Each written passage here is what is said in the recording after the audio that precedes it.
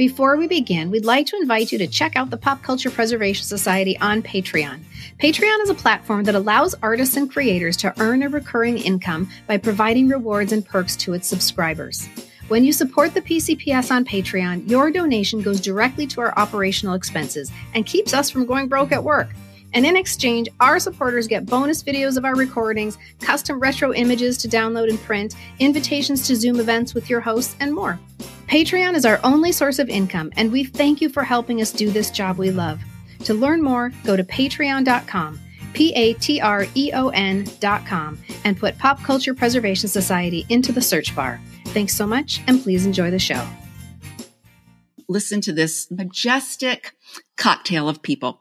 Okay, so you could tune in one evening on the same show to see Magic Johnson, Donna Pescow, Jeff Conaway, a.k.a. Kanicki from Greece, Conrad Bain, and Christy McNichol together on one show hosted by James Vincent McNichol. How does it get any better than that? Hello world, here's a song that we're singing. Come on, get happy. A whole lot of loving is what we'll be bringing. We'll make you happy. Welcome to the Pop Culture Preservation Society, the podcast for people born in the big wheel generation who wore their lip balm on a string around their neck and their perfume pinned to their collar. We believe our Gen X childhoods gave us unforgettable songs, stories, characters, and images. And if we don't talk about them, they'll disappear, like Marshall, Will, and Holly on a routine expedition. And today, we're saving a few of the weird, wacky, and wonderful variety shows that seemed like they were created in a drug-induced fever dream. Because they most likely were. I'm Carolyn. I'm Kristen. And I'm Michelle. And we are your pop culture preservationists.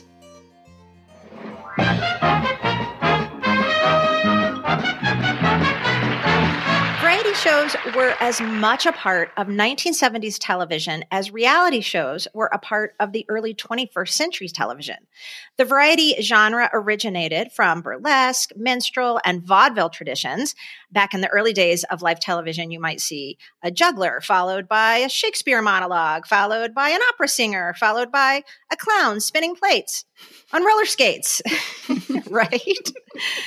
In the 1950s and 60s, variety shows continued to thrive and evolve with shows like The Lawrence Welk Show, The Dinah Shore Show, and Your Hit Parade, to name a few. Do you guys remember watching Lawrence Welk, like with your grandparents? With your grandma, for right? sure. Yeah. Yes, and we couldn't call my grandmother when Lawrence Welk was on. She didn't live in the same place, and so we would call like long distance, and it would be all exciting. We're all on all the extensions, and she said, Lawrence Welk is on. You have to call me back. And she'd hang up. Oh, you guys, it's such a touchstone of that whole era, right? And if there was ever a child singing with the grown-up ladies on Lawrence Welk, my God, she would get very excited because that could be me. You could do that. You could do that. You could do that. Kristen. Yeah. Mm-hmm. You could dance. Well, comedy came into play with the Jack Benny Show, the Carol Burnett Show, and the Smothers Brothers. And we can't neglect to mention the staple of variety television for over 20 years, the Ed Sullivan Show, which introduced America to both Elvis and the Beatles. By the 1970s, everyone was so open to the format that nothing was off limits. Ice skating rink? Sure. Fashion runway? Makes sense. Swimming pool? Why not? The mid-70s also brought a slew of musical variety, led by those at the top of the record charts like the Carpenters, the Jacksons, Tony Orlando and Dawn, Helen Reddy, Sonny and Cher, Captain and Tennille, and of course, Donnie and Marie. I think I speak for many of us who loved variety shows when I say that we didn't care who the host was, who the guests were that week, what the songs or silly skits were. We were simply all in. Mm-hmm. Absolutely. Without a doubt, people. That's the best. I think that's the best use of without a doubt so far. Carolyn? Yes, the joy of the variety show for me is unsurpassed when it comes to my TV watching, okay? Because you guys know how much I love when my favorite celebrities interact. I mean, yes. Right? Mm-hmm. I mean, how can you top Lee Majors and Farrah Fawcett joining Donnie and Marie for sketches and songs? I mean, Charlie's Angels, The $6 Million Man, and those guys were married. So it even just took it to a whole nother level. It is everything. Exploding. It is. It is everything. Yeah. It was the ultimate entertainment platform where this kind of magic And let's face it, craziness could actually happen, right? Mm-hmm. Oh, Absolutely. right. It's like the most bizarre cocktail party you've ever been to. Oh my and gosh. fabulous. And by bizarre, I mean fabulous. Right. We had our regular weekly shows and then we had variety specials. And I just wanted to share one with you that is near and dear to my heart. Listen to this majestic cocktail of people. Okay. So you could tune in one evening on the same show to see Magic Johnson, Donna Pescow, Jeff Conaway, aka Kanicki from Greece, Conrad Bain, and Christy McNichol together on one show hosted by James Vincent McNichol. How does it get any better than that? Yes, James Vincent McNichol had his own variety special.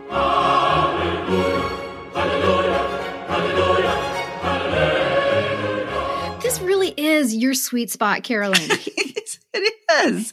It is. I just love the mix of people. By the time we get to the 70s, they are like the epitome of the 70s. And you named all of those shows, Michelle, but I also want to share some of the actual names of those shows because they just are screaming 70s. I did not know that Tony Orlando and Dawn was actually called the Tony Orlando and Dawn Rainbow Hour. And then there was the Glenn Campbell Good Time Hour. And then there was the Make Your Own Kind of Music Carpenters Hour and the Bobby Darin Amusement Company. I mean, that's just speaking my language. I'm watching that show. Absolutely. Of course. Yes. Well, I've always been a sucker for a variety show, and I still am. And sadly, they don't really exist anymore. No. And if they do, it's just mostly singing. They've gotten rid of all the silly skits, the outrageous, over the top things. And I feel like I'm going to say I am the target audience, but I think we, the three of us sitting here, and probably a lot of listeners out there, we were and are the target audience. I mean, I was and am still all in for a serious song, beautiful song, maybe a nice orchestra, followed by a silly skit with outrageously over-the-top costumes and maybe a fake mustache. I mean, throw in a fake mustache and you've got me. I mean, then they always get cockeyed, and they're trying to be straight because it's like hanging by a thread. When and Harvey Korman starts to crack up a little bit Yes. when his mustache is cockeyed. and it falls off and it kind of falls, Well, at the same time, though, yes, we were the target audience, but at the same time, these shows were so entertaining for all of our generations, and this truly was family viewing, which is why one reason I think it doesn't work today. They were all coming out at a time when we generally had one TV in the house. Just one. And so the shows that we watched together. And so even the edgier shows like Laugh-In or the Smothers Brothers, they were aimed at younger audience, but you were still watching it with your grandma. This is why my Aunt Myrtle had all the Cher albums that I loved listening to, because even though she was an old lady, she still loved Sonny and Cher. She watched Sonny and Cher. Oh, yeah. To your point, Kristen, I think this is why I know people. I wouldn't have encountered some of these celebrities if it weren't for these shows, like Beverly Sills and Bernadette Peters, Steve Lawrence, George Gobel. Those people I would have never encountered, and my parents loved telling us about them. They'd be like, oh, Steve Lawrence, he's married to Edie Gourmet, and then I'd flip out because they didn't have the same name. This was a place, again, this is Carolyn's wheelhouse, where it brought together the most relevant audience, artists of the day. This was how they sold their music to us because it was the only place we could see them perform besides a concert, but it was keeping relevant all of these people from the past. So it was only a variety show where you could see the Jackson 5 on the same show as Ray Charles or Ella Fitzgerald. They were keeping them relevant. They were teaching us who they were. Definitely. Yeah, I loved them all, but my absolute favorite and weekly TV appointment from 1976 to 1979 was Donnie and Marie. I'm a little bit country, and I'm a little bit rock and roll. I'm a little bit of Memphis and Nashville, with a little bit of Motown in my soul. I don't know if it's good or bad, but I know I love it so. I'm a little bit country, and I'm a little bit rock and roll. And listeners, we have such a fun episode devoted to Donnie and Marie from last November, where we talk all about the things we loved, like the ice skating. Of course, you have to talk about the ice skatings, their costumes, those silly skits. I mean, you talk about fake mustache and a yarn wig. I mean, their costumes were insane. And of course, we talk about a little bit country and rock and roll. And if you haven't listened to that one and you too love Donnie and Marie, it's episode 92. It's a really great celebration of our love for that very iconic variety show. Really, that was a hallmark variety show of the 70s. And it was really one of the last ones. It was it. It closed out the 70s. Oh, yeah. So today we're celebrating 3 variety shows besides Donnie and Marie that we loved and made an impact on us in one way or another.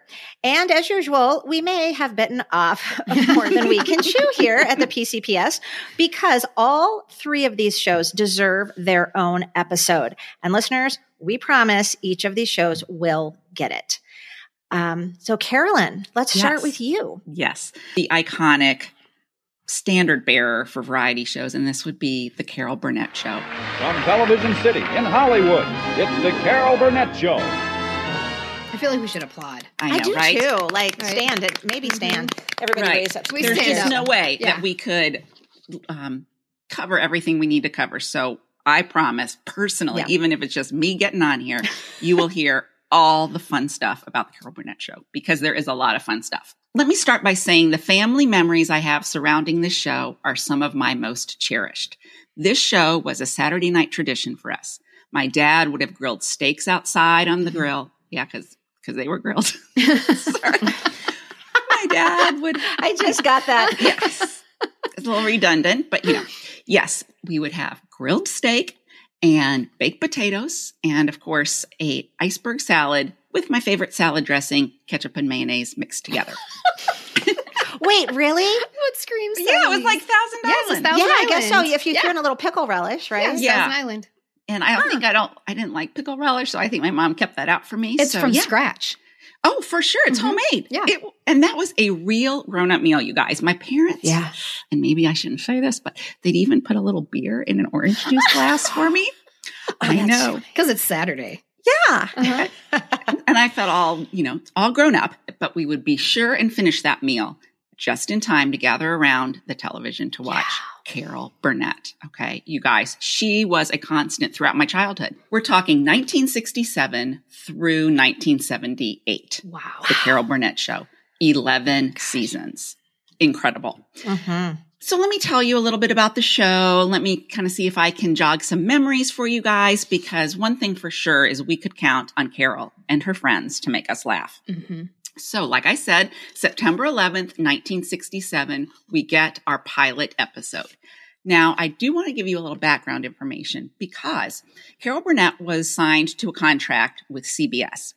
And as that contract was kind of coming up on its 5-year anniversary, I guess, there was a clause in it that basically said Carol could opt to continue and do sitcoms for the network, or she could exercise her right to a variety show. And she wanted to do the variety show.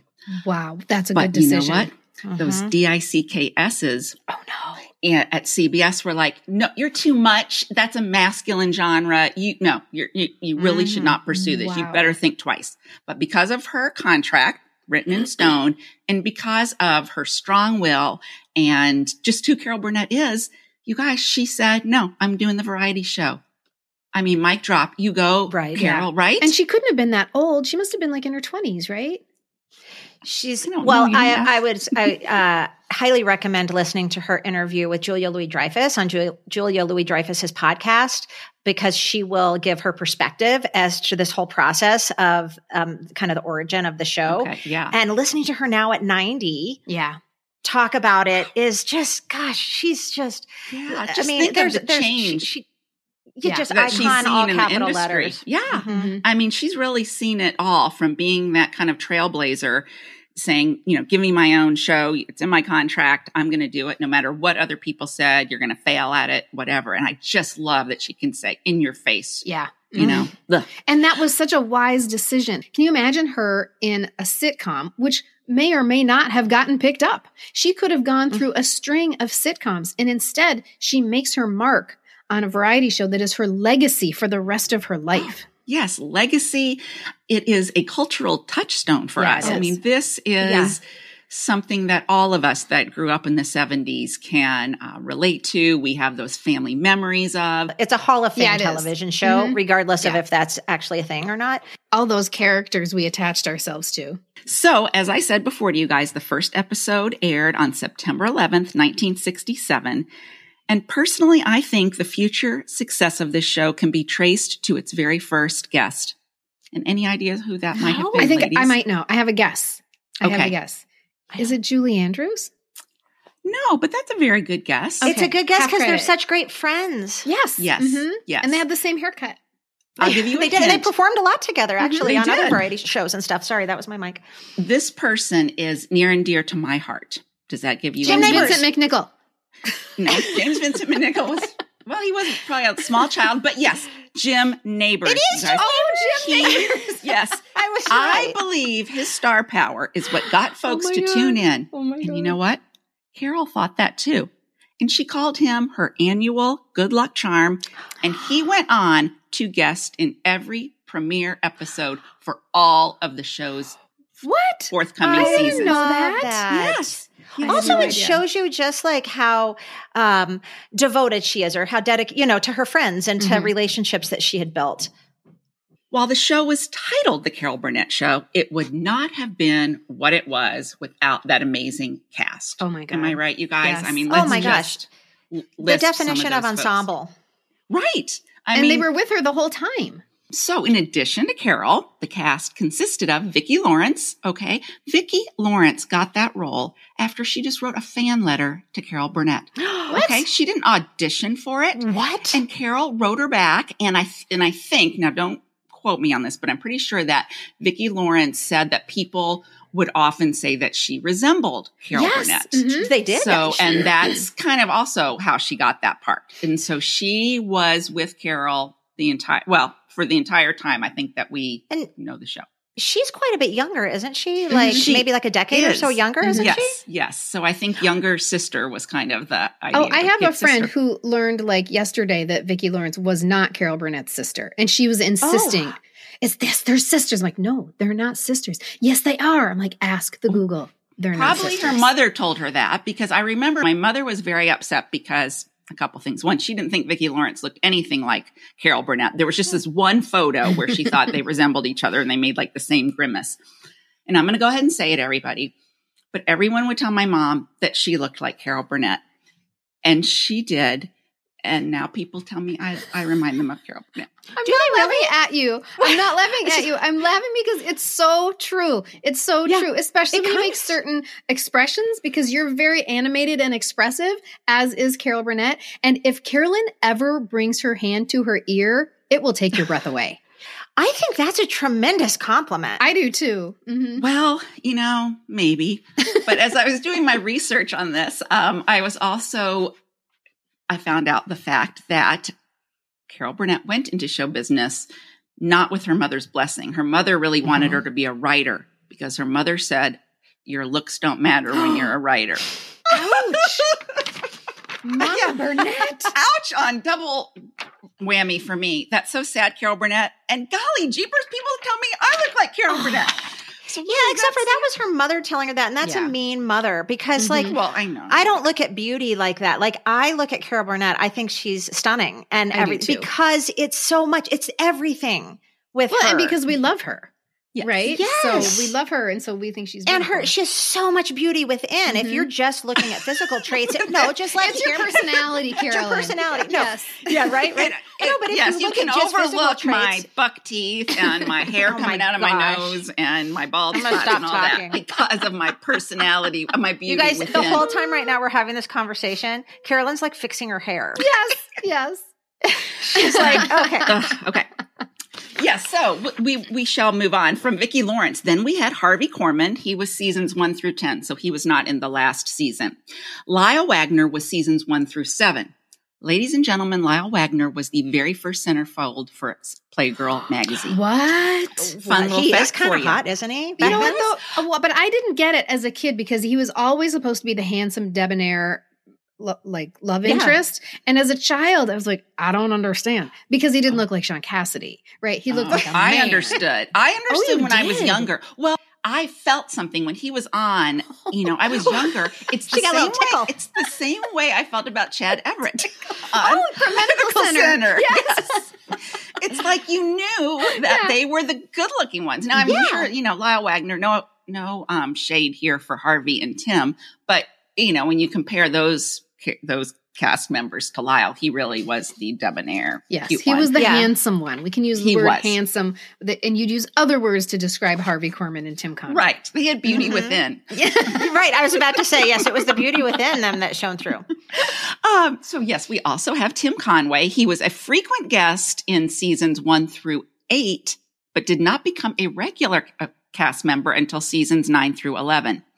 I didn't know that. He was on. I did not either. That But has to just be semantics, right? Because he was I he was didn't in either. so many of the skits. Yes. Well, I guess, and we'd have to look at some of the dates on those All the time. skits as well. True. But here's what blew me away too. So Harvey Korman, as I said, he was only in seasons 1 through 10. The show went on for 11 seasons. So they brought someone in to replace Harvey Korman. And this individual only did a few episodes because he flopped miserably as well as another cast member. And I couldn't believe this, but it was Dick Van Dyke. What? I'm thinking that's too much star power. Like, how do you do Carol Burnett and Dick what? Van Dyke? Yes, he's Dick Van Dyke. Right. He's an actual person. Like, he's actually Rob Petrie. So I can't even Right. believe he did Diagnosis Murder. Rob Petrie was in Diagnosis Murder. But Dick Van Dyke could go on Carol Burnett for one episode and be in all those skits. But I can see then the regular people are going to be going, no, you can't be a It's regular, but you just confusing. need to come on one episode and be in every skit in that episode. Yeah. Kind of like Yeah. Saturday Night Live. He needed to Yeah. be the guest host. Right. Right. Not on the cast.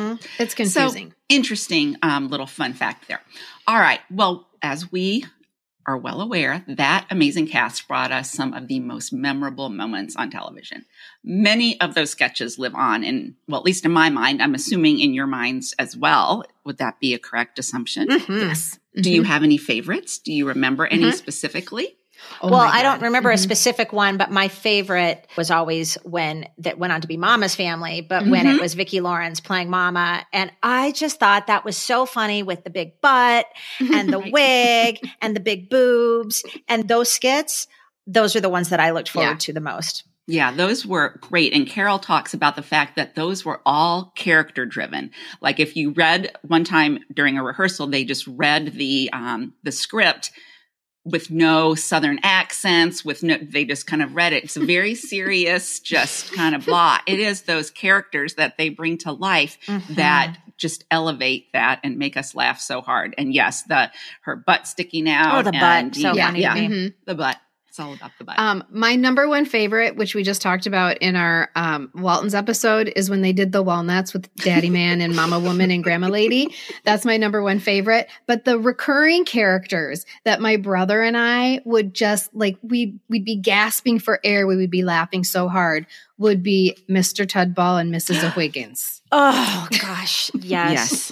And Or the old man. Remember the old man when Tim Conway is the old man and he does this little shuffle step? yes, and the then shuffle. The grandfather clock would ding and then it would stop him. I don't even know why That's that was our funny. childhood. That's but our it was so childhood funny. right there. He would just yes. shuffle. Right? It would take him Yes. 5 minutes to get to the door. Do you remember, I watched this last night and then it all came back to me, but the dentist skit. So Harvey Korman is the patient and it's a Sunday and he needs to get a tooth extracted and his regular dentist isn't available, but his son-in-law is, who just graduated from dental school, and that's Tim Conway. And it just proceeds to be this hysterical sketch where basically, obviously, Tim's not knowing what he's doing and he's like having to get the textbook out and then he's doing the Novocaine, but he accidentally stabs himself in the hand. And so then his hand goes numb. And then he does it in his leg and his leg goes numb. And this is one of those where Harvey cannot keep a straight face. It is just Classic. So funny. Oh, it is It's so so and classic. that's half the fun too, is Yes. watching Harvey Korman try to keep a straight face.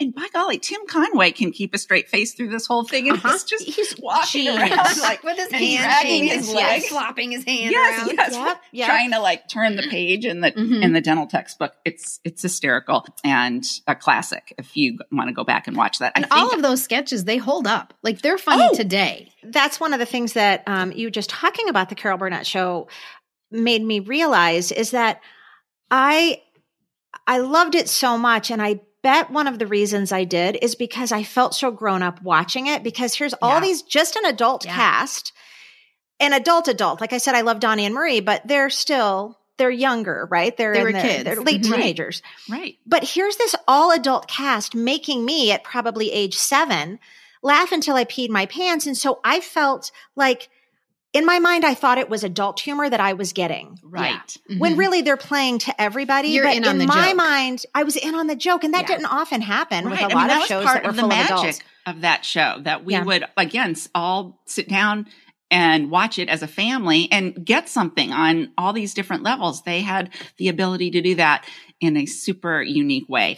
I wanted to ask you if you remember a skit which actually TV Guide calls the second funniest TV moment of all time. Second funniest Funniest. TV moment. I need to know this.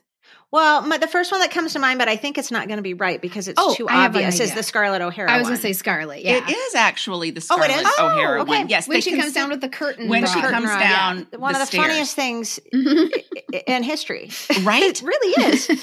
Here's some fun facts about that actual sketch. For our listeners, a little refresher here. We have in this sketch, Carol Burnett is Starlet O'Hara, a parody of Scarlett O'Hara. The title of this sketch is called Went with the Wind. Oh, hold on. I have a special guest that's just entered the room. I just wanted to introduce him for you all. So if you fantastic. could meet this person.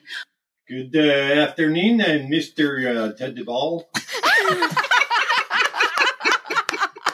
Mrs. Riggins, could you come in here, please? That's so good. This is a Wiggins. Tell him we think that's so good. Now he's not going to get out of here. Right now he's going to keep saying it. That's all you have to do. Thank you, That Mr. was Ted. so good. This is bringing me such joy, these memories. Can you find all this on YouTube? Is that where you found it? Yeah. That's going to be our TV viewing one night soon. Yes, It's just going through absolutely. and remembering sketches and We will put links to some of these sketches that we're talking about in our weekly reader. We love to do that, you guys. And if you're not already a subscriber, you can do that at our link in bio on Instagram or on our website. And it's, will direct you to all these funny videos and sketches that you kind of have to see. We can't really act them out. And I just think that Mr. would be Tedable. a great use of our time. Instead of Yes. scrolling TikTok and Oh, watching people organize their seriously. fridges Yes. Right. and put new string cheese in a little clear bin. Let's all go and spend our time watching these old Carol It is Burnett joy or other variety guaranteed. show Yeah. clips. Yeah. yes, dopamine levels are going to go through the roof when you watch these. And you're actually like experiencing something historical, right? Like Right. this is a piece of art that was created in the 70s that is still funny today. That's legendary. That's Well- impactful. That's a good use of your time. That is a very good use of your time. And I will tell you, it is so legendary and iconic that the Smithsonian has won the costume that Starlet O'Hara wore in the sketch. Now, listeners, if you don't remember, Scarlett O'Hara in the movie, you know, she's down and out and Rhett is going to be coming by and she doesn't have anything to wear. And she looks up at the window and sees these beautiful brocade, you know, curtains, takes them down and makes an outfit out of them, a dress. Well, Starlet did something similar, but took it a step further and included the curtain rod in her costume. So Carol descends the stairs as Starlet with this brass curtain rod coming out from her shoulders and the drapes that she had It's like previously she belted seen. the drapes. Like just put Yeah, the she belt- belted put the drapes. on. and Yeah, the yeah. valance. She took the valance of the curtains and made a little like hat. And she comes down the stairs. Harvey is Captain Rat Butler, a parody of Rat, and he comments on how gorgeous this dress is. And she said, "I just saw it in the window and I had to have it." What brings you to Terra?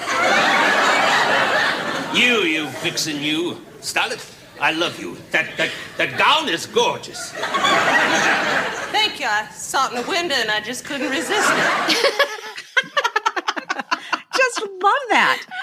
So yes, this dress is in a collection at the Smithsonian Institute. And in 2009, Mattel released a Starlet doll under the Barbie Celebrity No Doll way. Collection. Oh, Yes. you're kidding. No, not Scarlet. Starlet. Starlet. With the curtain rod. With the curtain rod. Oh, we That's need to look that up. amazing. That's I know. that's great. That Because is these are the hysterical. heroes that we should be providing for our children. right. There's no doubt, you guys, that this show made me laugh consistently every Saturday night. But you guys, there were 2 times watching this show that I would get a lump in my throat. that melancholy kind of feeling, kind of like we talked about in Sad Songs of the 70s. Mm-hmm.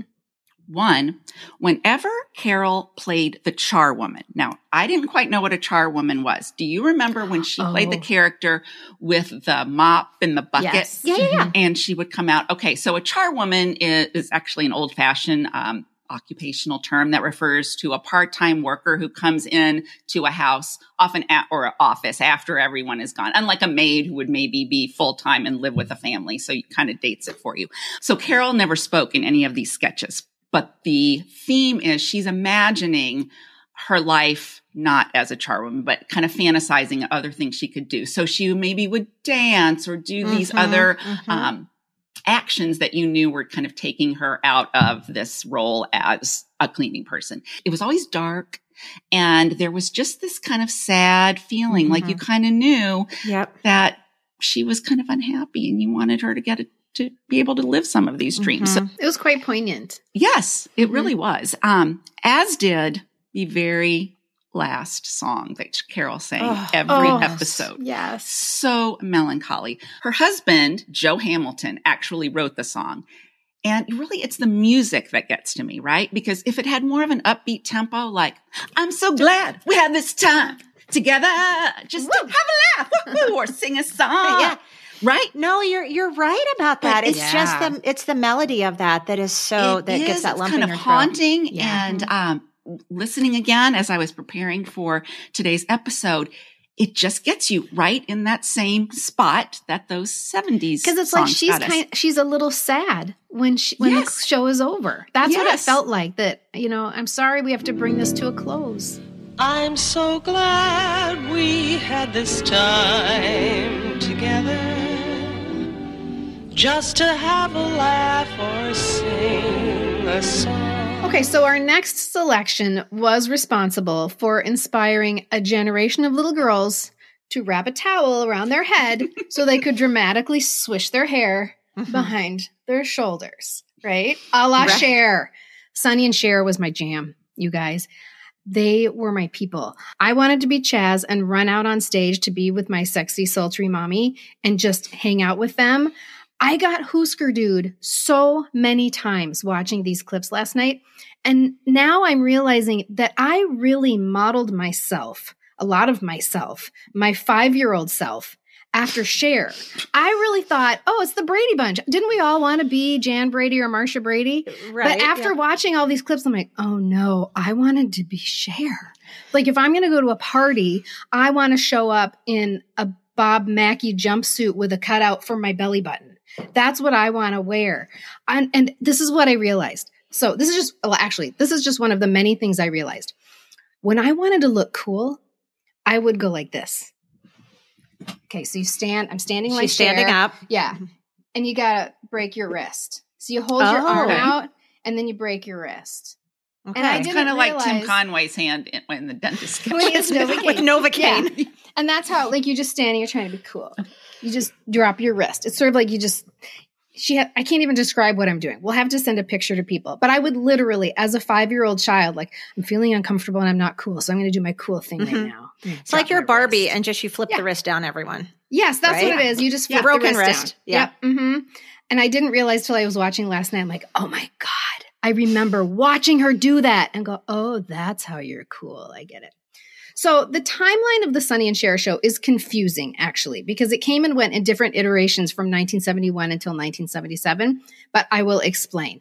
So the show you think of as Sonny and Cher was actually known as the Sonny and Cher Comedy Hour, and it ran from 1971 to 1974. Some of you are going, no, that's not true, because I remember Sonny and Cher much later than that.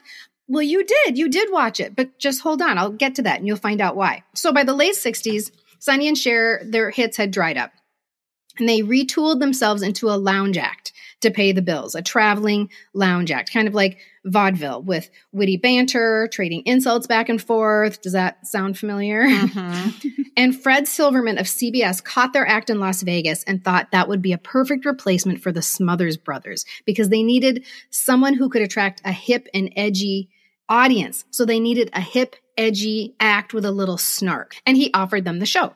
So they premiered in 1971, and each show started with Sonny and Cher running out on this stage that was filled with these globe lights that had a drawing of their faces on it. That was like their logo, the faces of Sonny and Cher on these globe lights. And they would open the show by singing a cover of a popular song, which was kind of the custom of the day. And then that would bleed into an instrumental of their 1967 hit, The Beat Goes On. So The Beat Goes On is really the theme song of their show, not I Got You, Babe, which is what we all think of, right? So Cher would be wearing the latest Bob Mackie creation, probably with her belly button showing in the cutout. So many cutouts. And Bob Mackie designed legendary dresses and a lot of jumpsuits, actually, with cutouts for Cher. But only Cher, because Bob Mackie was committed to the Carol Burnett show at the same time. And the belly button actually was not supposed to be shown on TV. If you recall I Dream of Jeannie, her belly button was always covered by a scarf because the censors said not allowed. But Bob Mackie and Cher was like, this is a good looking belly button. We're showing it anyway. So lots and lots of cutouts. Then they would launch into the monologue, which was generally a takedown of each other's looks and talent, mostly in the direction of Cher to Sonny. She was the statuesque, glamorous sex bomb, and he was the undertall everyman. And they used this to their benefit, really. They leaned into their differences and made fun of them, which presented a whole new way for people to be married on TV, a funnier way, a more cynical way. This was no Donna Reed show, and the audience loved it. The good is, last night I had a dream. Yeah. I had a fantastic dream last night. Yeah. I did. I had a fantastic dream last night. I did too, but when I woke up, you were still there. And they had big guests, musical and otherwise, including, Carolyn, you're going to love this, Jim Nabors and Lassie in the same show. Oh my gosh. What? And this was Chaz's favorite. There's one ending of the episode where they're like, Chaz, will you? Well, they didn't say Chaz. They said chastity. Will you say goodnight to our guests? And she goes, good night, Lassie. And they're like, no, honey, that was last week. Oh. but they just really loved Lassie. It was so funny. Okay, where I lost my place. I also just love how on a variety show, Lassie is a guest. Like, Lassie's that's a so guest. 70s. In a sketch. To just bring the dog. Like, there's a show that stars a dog. And so that's the one we're going to bring on the variety show, not like any of the human stars of that show. And likely Jim Nabors sang a song with Lassie. There were tons of recurring characters that were super popular, including like Cher's Laverne, the gum-chewing housewife with the cat eye glasses. Oh, people loved it. And in between the musical performances and the comedy sketches, they played these Electric Company-style animated segments in between, featuring popular songs that were very grown up and very provocative. We didn't have a name for those things yet, but later we would come to call these things music videos. Oh, yeah. Right? They did cartoon features of Big Yellow Taxi. They did Cher's hits, Half Breed, tons of others. So my favorite part of the show was when they brought Chaz on stage to be with them, maybe to say goodbye to the audience, or they would just hold her while they sang. Yes. And Chaz was assigned female at birth, and we were the same age. And I thought we kind of looked alike. And Sonny and Cher were really the only people to bring their actual child, not an actor, but their actual child out on stage in such a spontaneous way like this. It was a very cutting edge show, but this made it feel very folksy and family friendly, and people loved it. And Chaz actually in subsequent seasons got to be a part of the opening sequence, I guess, where they play the credits and things like that. And then let's not forget the iconic ending. Each week they said goodbye to us all with a sing-along of their 1965 hit, I Got You, Babe. I got you, babe. I got you, babe. Good night, everybody. Good night, everybody. It was fresh and innovative. They were more than willing to push the envelope, but it also didn't scare Grandma. And it was buzzworthy, and it got people talking. It was a far cry from My Three Sons, which was the time slot they were given after Chip and Robbie and Ernie Douglas were booted. Plus, it was a vehicle for Cher's music, for promoting her music quite successfully. She had 3 #1 hits during her time on TV. Gypsies, Tramps, and Thieves, Half Breed, and Dark Lady all went to #1 with the help of her performances on her own show. So the show is a huge success, but oops, not so much their marriage. And their show their very livelihood was all tied up in the idea of Sonny and Cher as a couple. So they didn't have the freedom to split up. So instead, they stayed married, they found new partners, and they all lived together in one big mansion. Which I don't think I knew that. Really? Oh, so you must not have watched the 1999 made-for-TV movie called And the Beat Goes On, the Sonny and Cher story. No, but that sounds fabulous. Yeah, adding that to the list. Oh, yeah. Is this Greg Allman? Is this when she marries Greg Allman? Oh, no. Greg Allman comes later. Actually, do you know who this was? No. Okay. Jim well, Neighbors? Jim Neighbors. We both say. But living together with their new partners in their one big mansion was not a good solution either. And by 1973, the tabloids were ripe with stories about public feuds, canceled gigs. There were even some reports of Cher showing at places with a black eye. Ouch. Oh, no. I know. But still, every week, they showed up on our TV screens as a married couple. It was very confusing for people. Yeah. And you lose trust in them. I think that trust you had built in this family, this cute family, I think then you start to be skeptical. The irony is that their show was still riding high. It was still at the top of the charts, despite all of that. The top of the charts.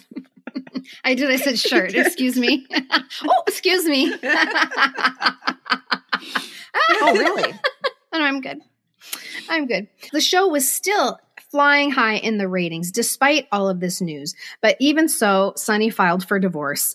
And 58 hours later, on February 22nd, 1974, even though the show was a giant hit, the final episode of the show was taped. They just couldn't sustain the facade anymore. And their time slot was given to Tony Orlando and Dawn.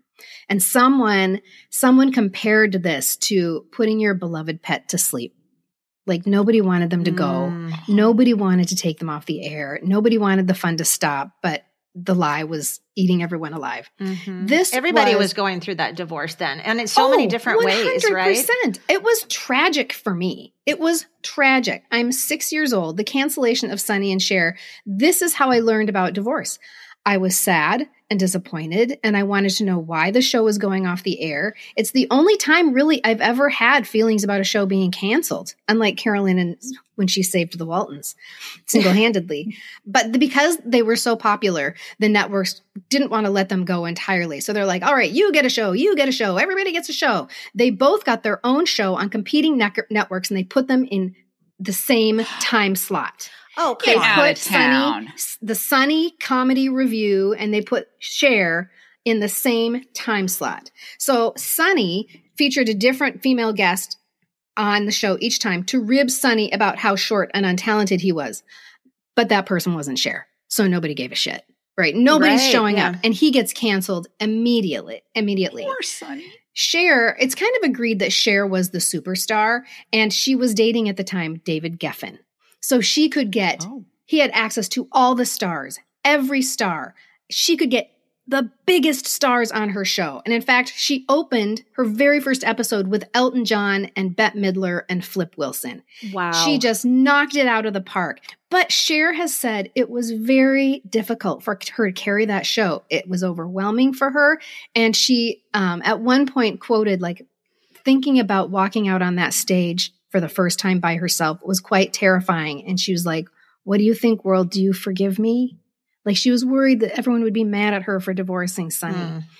And because of that overwhelm and being terrified, even though her show was a huge success, when it was brought up to her that maybe she and Sonny should reunite for a new show, she said yes. When Sonny and Cher came back together, suddenly their insult-oriented shtick just came off cringy and awkward because now everybody knew they were a divorced couple. It did not come off the same.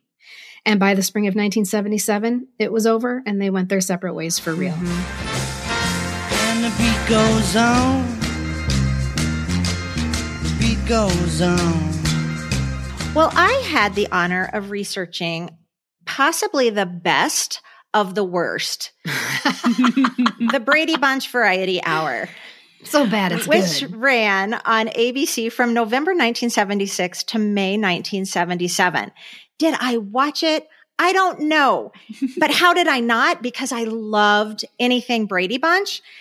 I think most likely because my TV time was taken up with Donnie and Marie during those 6 months.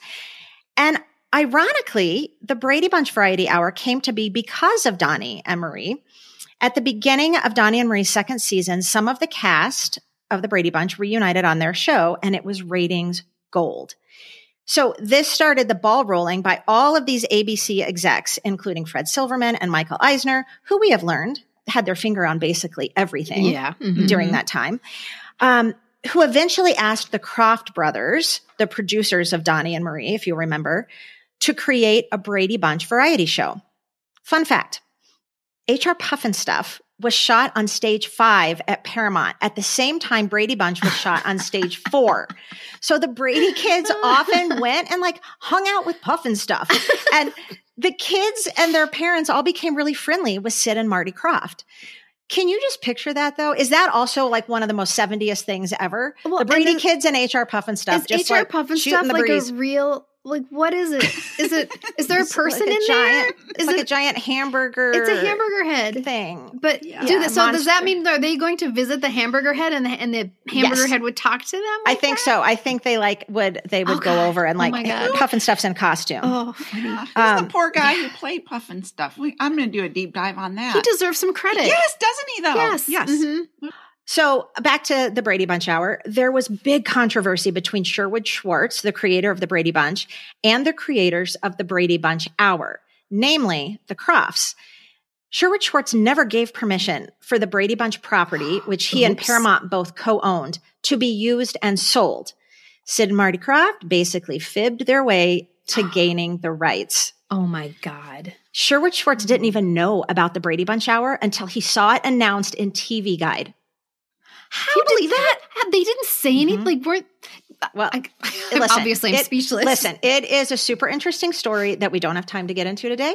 But like I said, we will definitely do an entire episode devoted to the Brady Bunch Hour in the future. So we'll share it then. Oh, the drama. Bottom line, today, we don't care how it got made, but that it did get made because we got 9 glorious, outrageously cringy, and fantastically awkward episodes to endure the test of time and live on forever. And they do. They live on forever. Okay, so how to get the bunch back together. Marty Krofft insists he should be in the Guinness Book of World Records for accomplishing this task. Shockingly, it was Robert Reed who was on board first and the most excited, which goes against basically everything we know about how this man felt about the Brady Bunch. He wasn't even in the final episode, remember? Yes. Yep.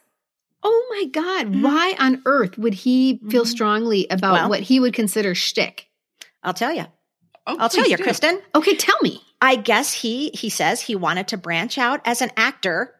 And this was the vehicle, Robert.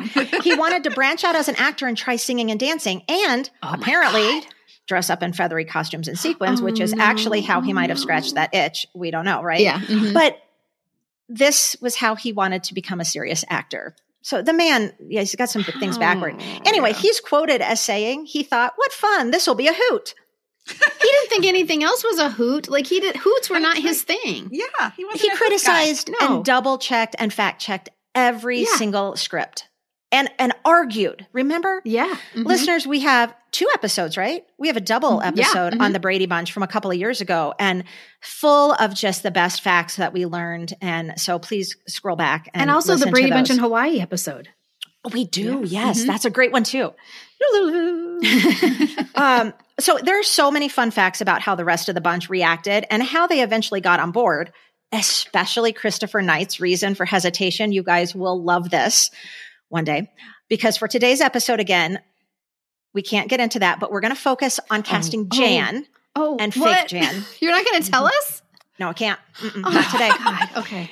It's too long of a story, but it's good. I got to save some things for the Brady Bunch Variety Hour episode. Mm-hmm. So contrary to what you all might think, Eve Plum initially agreed to do the variety show. She loved the Krofts. She had done a guest spot on Sigmund and the Sea Monster. Do you remember that? I know. How do I not know this? Well, that's she my did. favorite cartoon. Well, look back. It's not a cartoon. You're right. It's not. Yeah. But it was on Saturday morning. Isn't that what cartoon My is? favorite live action show. Yeah. And she was apparently really active in music. Fun fact.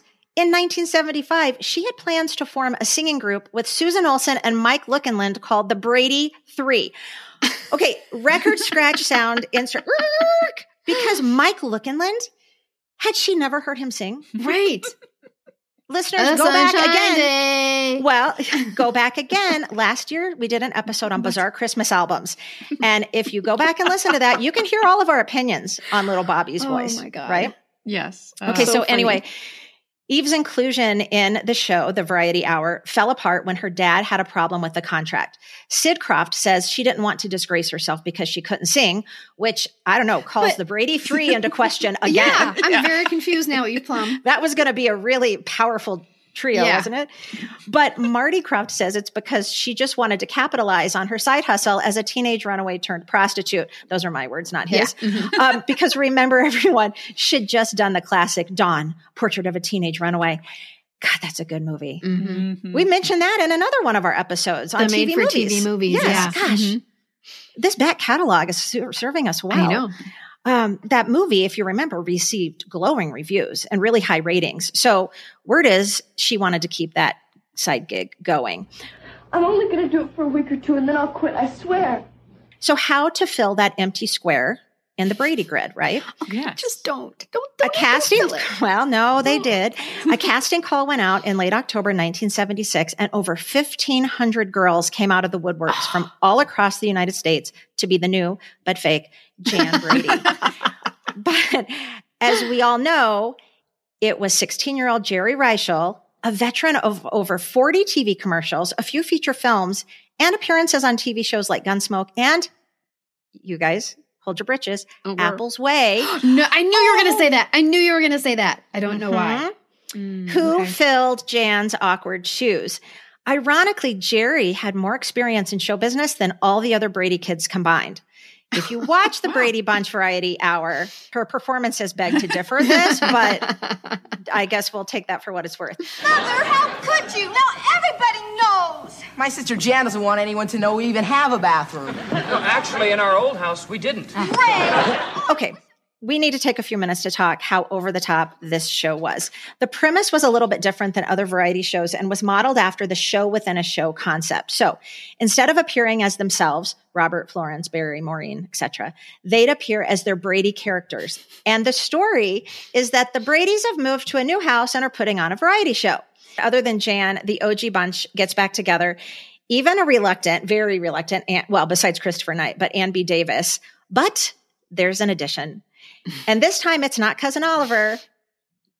It's Rip Taylor, naturally. Oh, no. Rip Taylor plays next door neighbor Jack Merrill, who frequently finds his way into the act and is a love interest for Alice. No, stop it. Sam the Butcher is never mentioned again. Wah, Didn't wah. people feel like she'd be cheating on Sam? These are Well, bad I mean, choices. listen, Kristen, there is a lot of holes and leaps we just have to take with the Brady Bunch Hour. So that's just going to be one of a very minor one.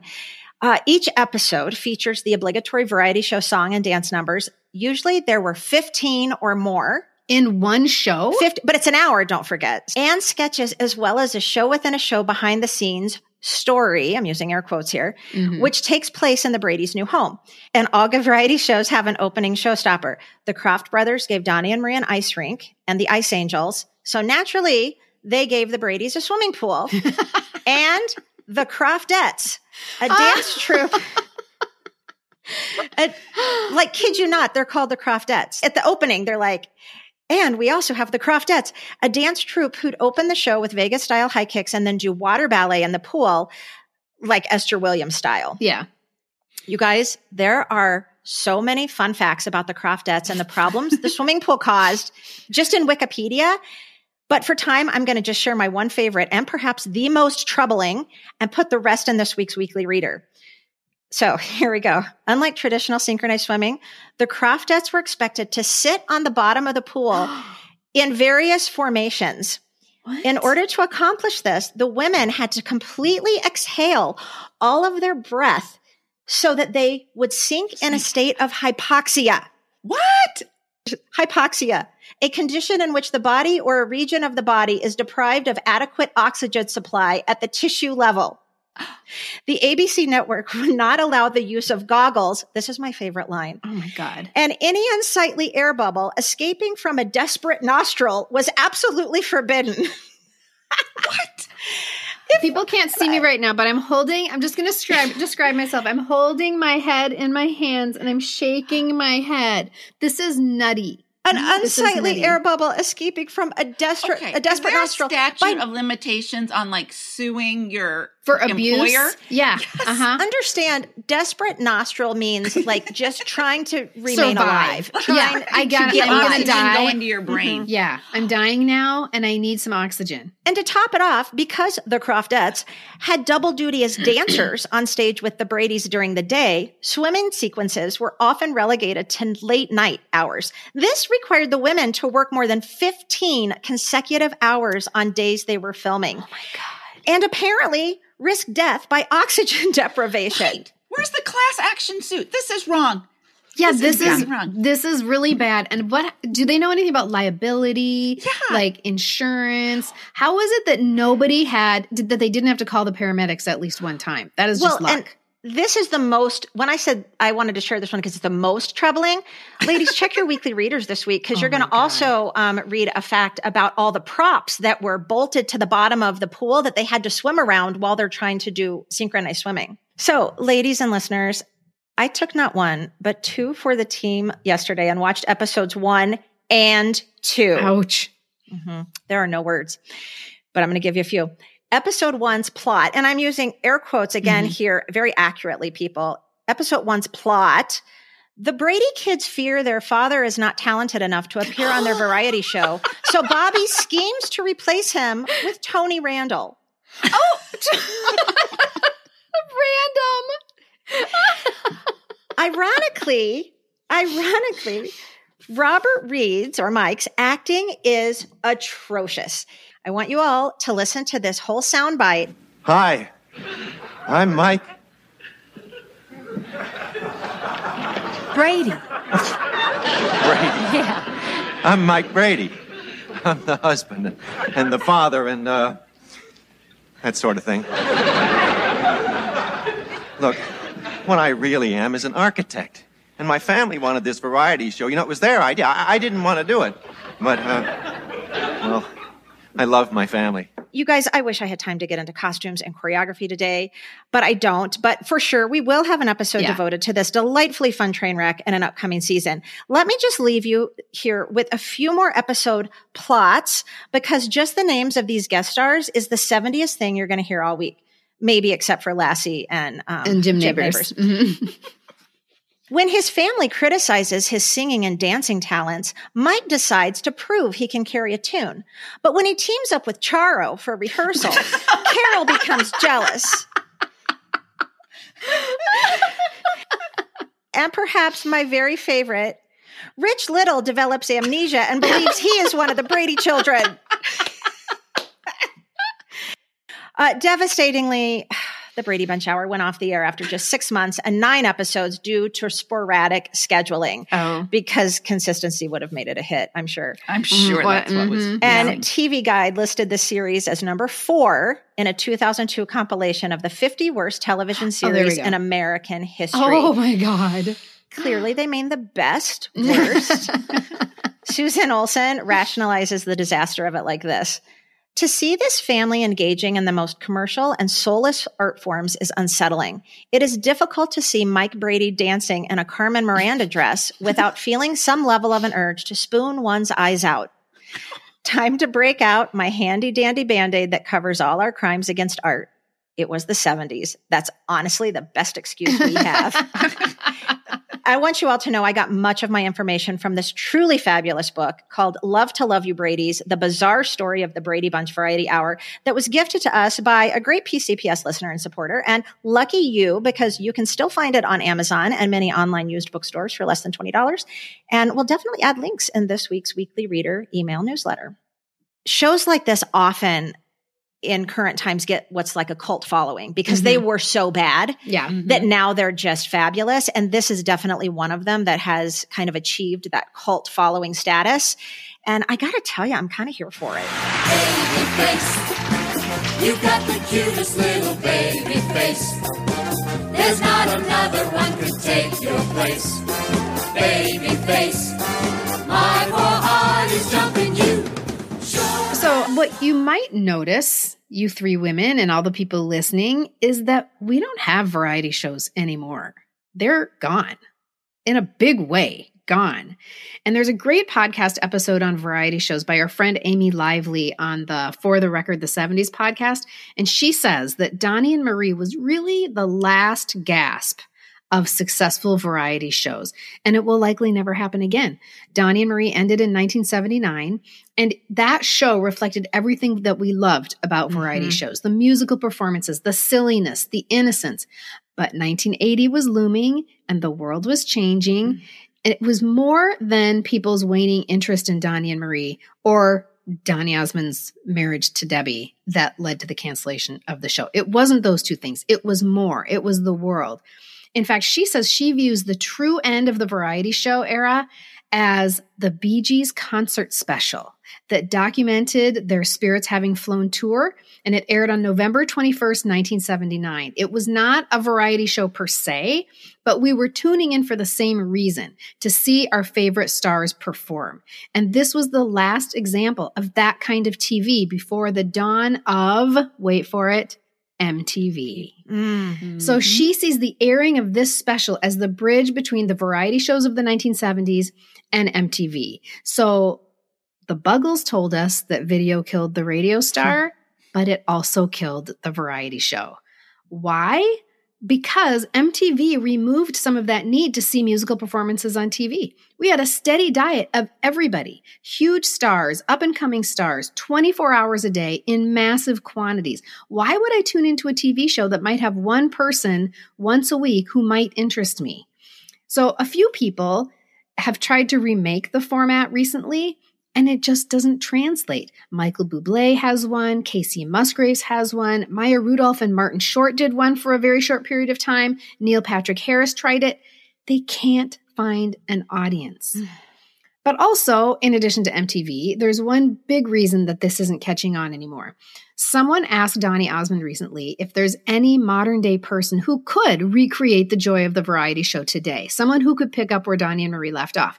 And he was incredulous. He was like, no, not possible. He said it will never happen again. And his reasoning is sound. He said, people back then were looking for simplicity and innocence. They wanted something that they could watch with the whole family. And today's audience wants reality TV with shock value. That's true. And I can't think of a single show that is attractive to mom and dad and their teenagers and the little brother and the sister and the grandma. And he's right. Unless you can get the Real Housewives to do a variety show, I don't think people will care. I think he's right. And it's really sad. I'm a tear. I know. Where else are you going to see Jim Neighbors and Lassie? Right. So yes, these variety shows from the 70s may have been cheesy and cornball, but hidden underneath was something more. They gave us access to our favorite stars and our beloved heroes. They brought us our favorite songs from the radio, and those cheesy cornball comedy sketches provided constant commentary on what was going on around us. According to Amy Lively, again, all of these shows, from Ed Sullivan and the Smothers Brothers to Glenn Campbell and Donnie and Marie, they were all a time capsule into what was happening in politics, fashion, music, sports, TV, and film. It's like they are a dissertation on the culture of the times, not just what we were entertained by, but what we were wearing, what we were watching, what we were listening to, and what we were talking about. Shows like Sonny and Cher, Carol Burnett, and even the Brady Bunch Variety Hour were the finale of the golden era of regularly scheduled music and sketch comedy programming on network TV. And that makes them historical treasures, deserving of our time and attention, and our love and affection. Thank you so much for listening today, and we will see you next time. I'm so glad we had this time together, just to have a laugh or sing a song. Seems we just get started, and before you know it, comes the time we have to say so long. Today's episode was brought to you by Carol, Harvey, Tim, Vicky, Sunny, Cher, Greg, Marcia. But really, today's episode was made possible by these fine folks who support us on Patreon. Diane, Sherry, Mike, Christina, Tracy, Stella, JS, Jennifer, Erica, Lisa, and Natalie. In the meantime, let's raise our glasses for a toast courtesy of the cast of Three's Company. To good times. To happy days.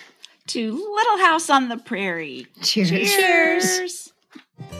The information, opinions, and comments expressed on the Pop Culture Preservation Society podcast belong solely to Carolyn, the Crushologist, and Hello Newman, and are in no way representative of our employers or affiliates. And though we truly believe we are always right, there is always a first time. The PCPS is written, produced, and recorded in Minneapolis, Minnesota, home of the fictional WJM Studios and our beloved Mary Richards. Nanu Nanu, keep on truckin', and may the force be with you.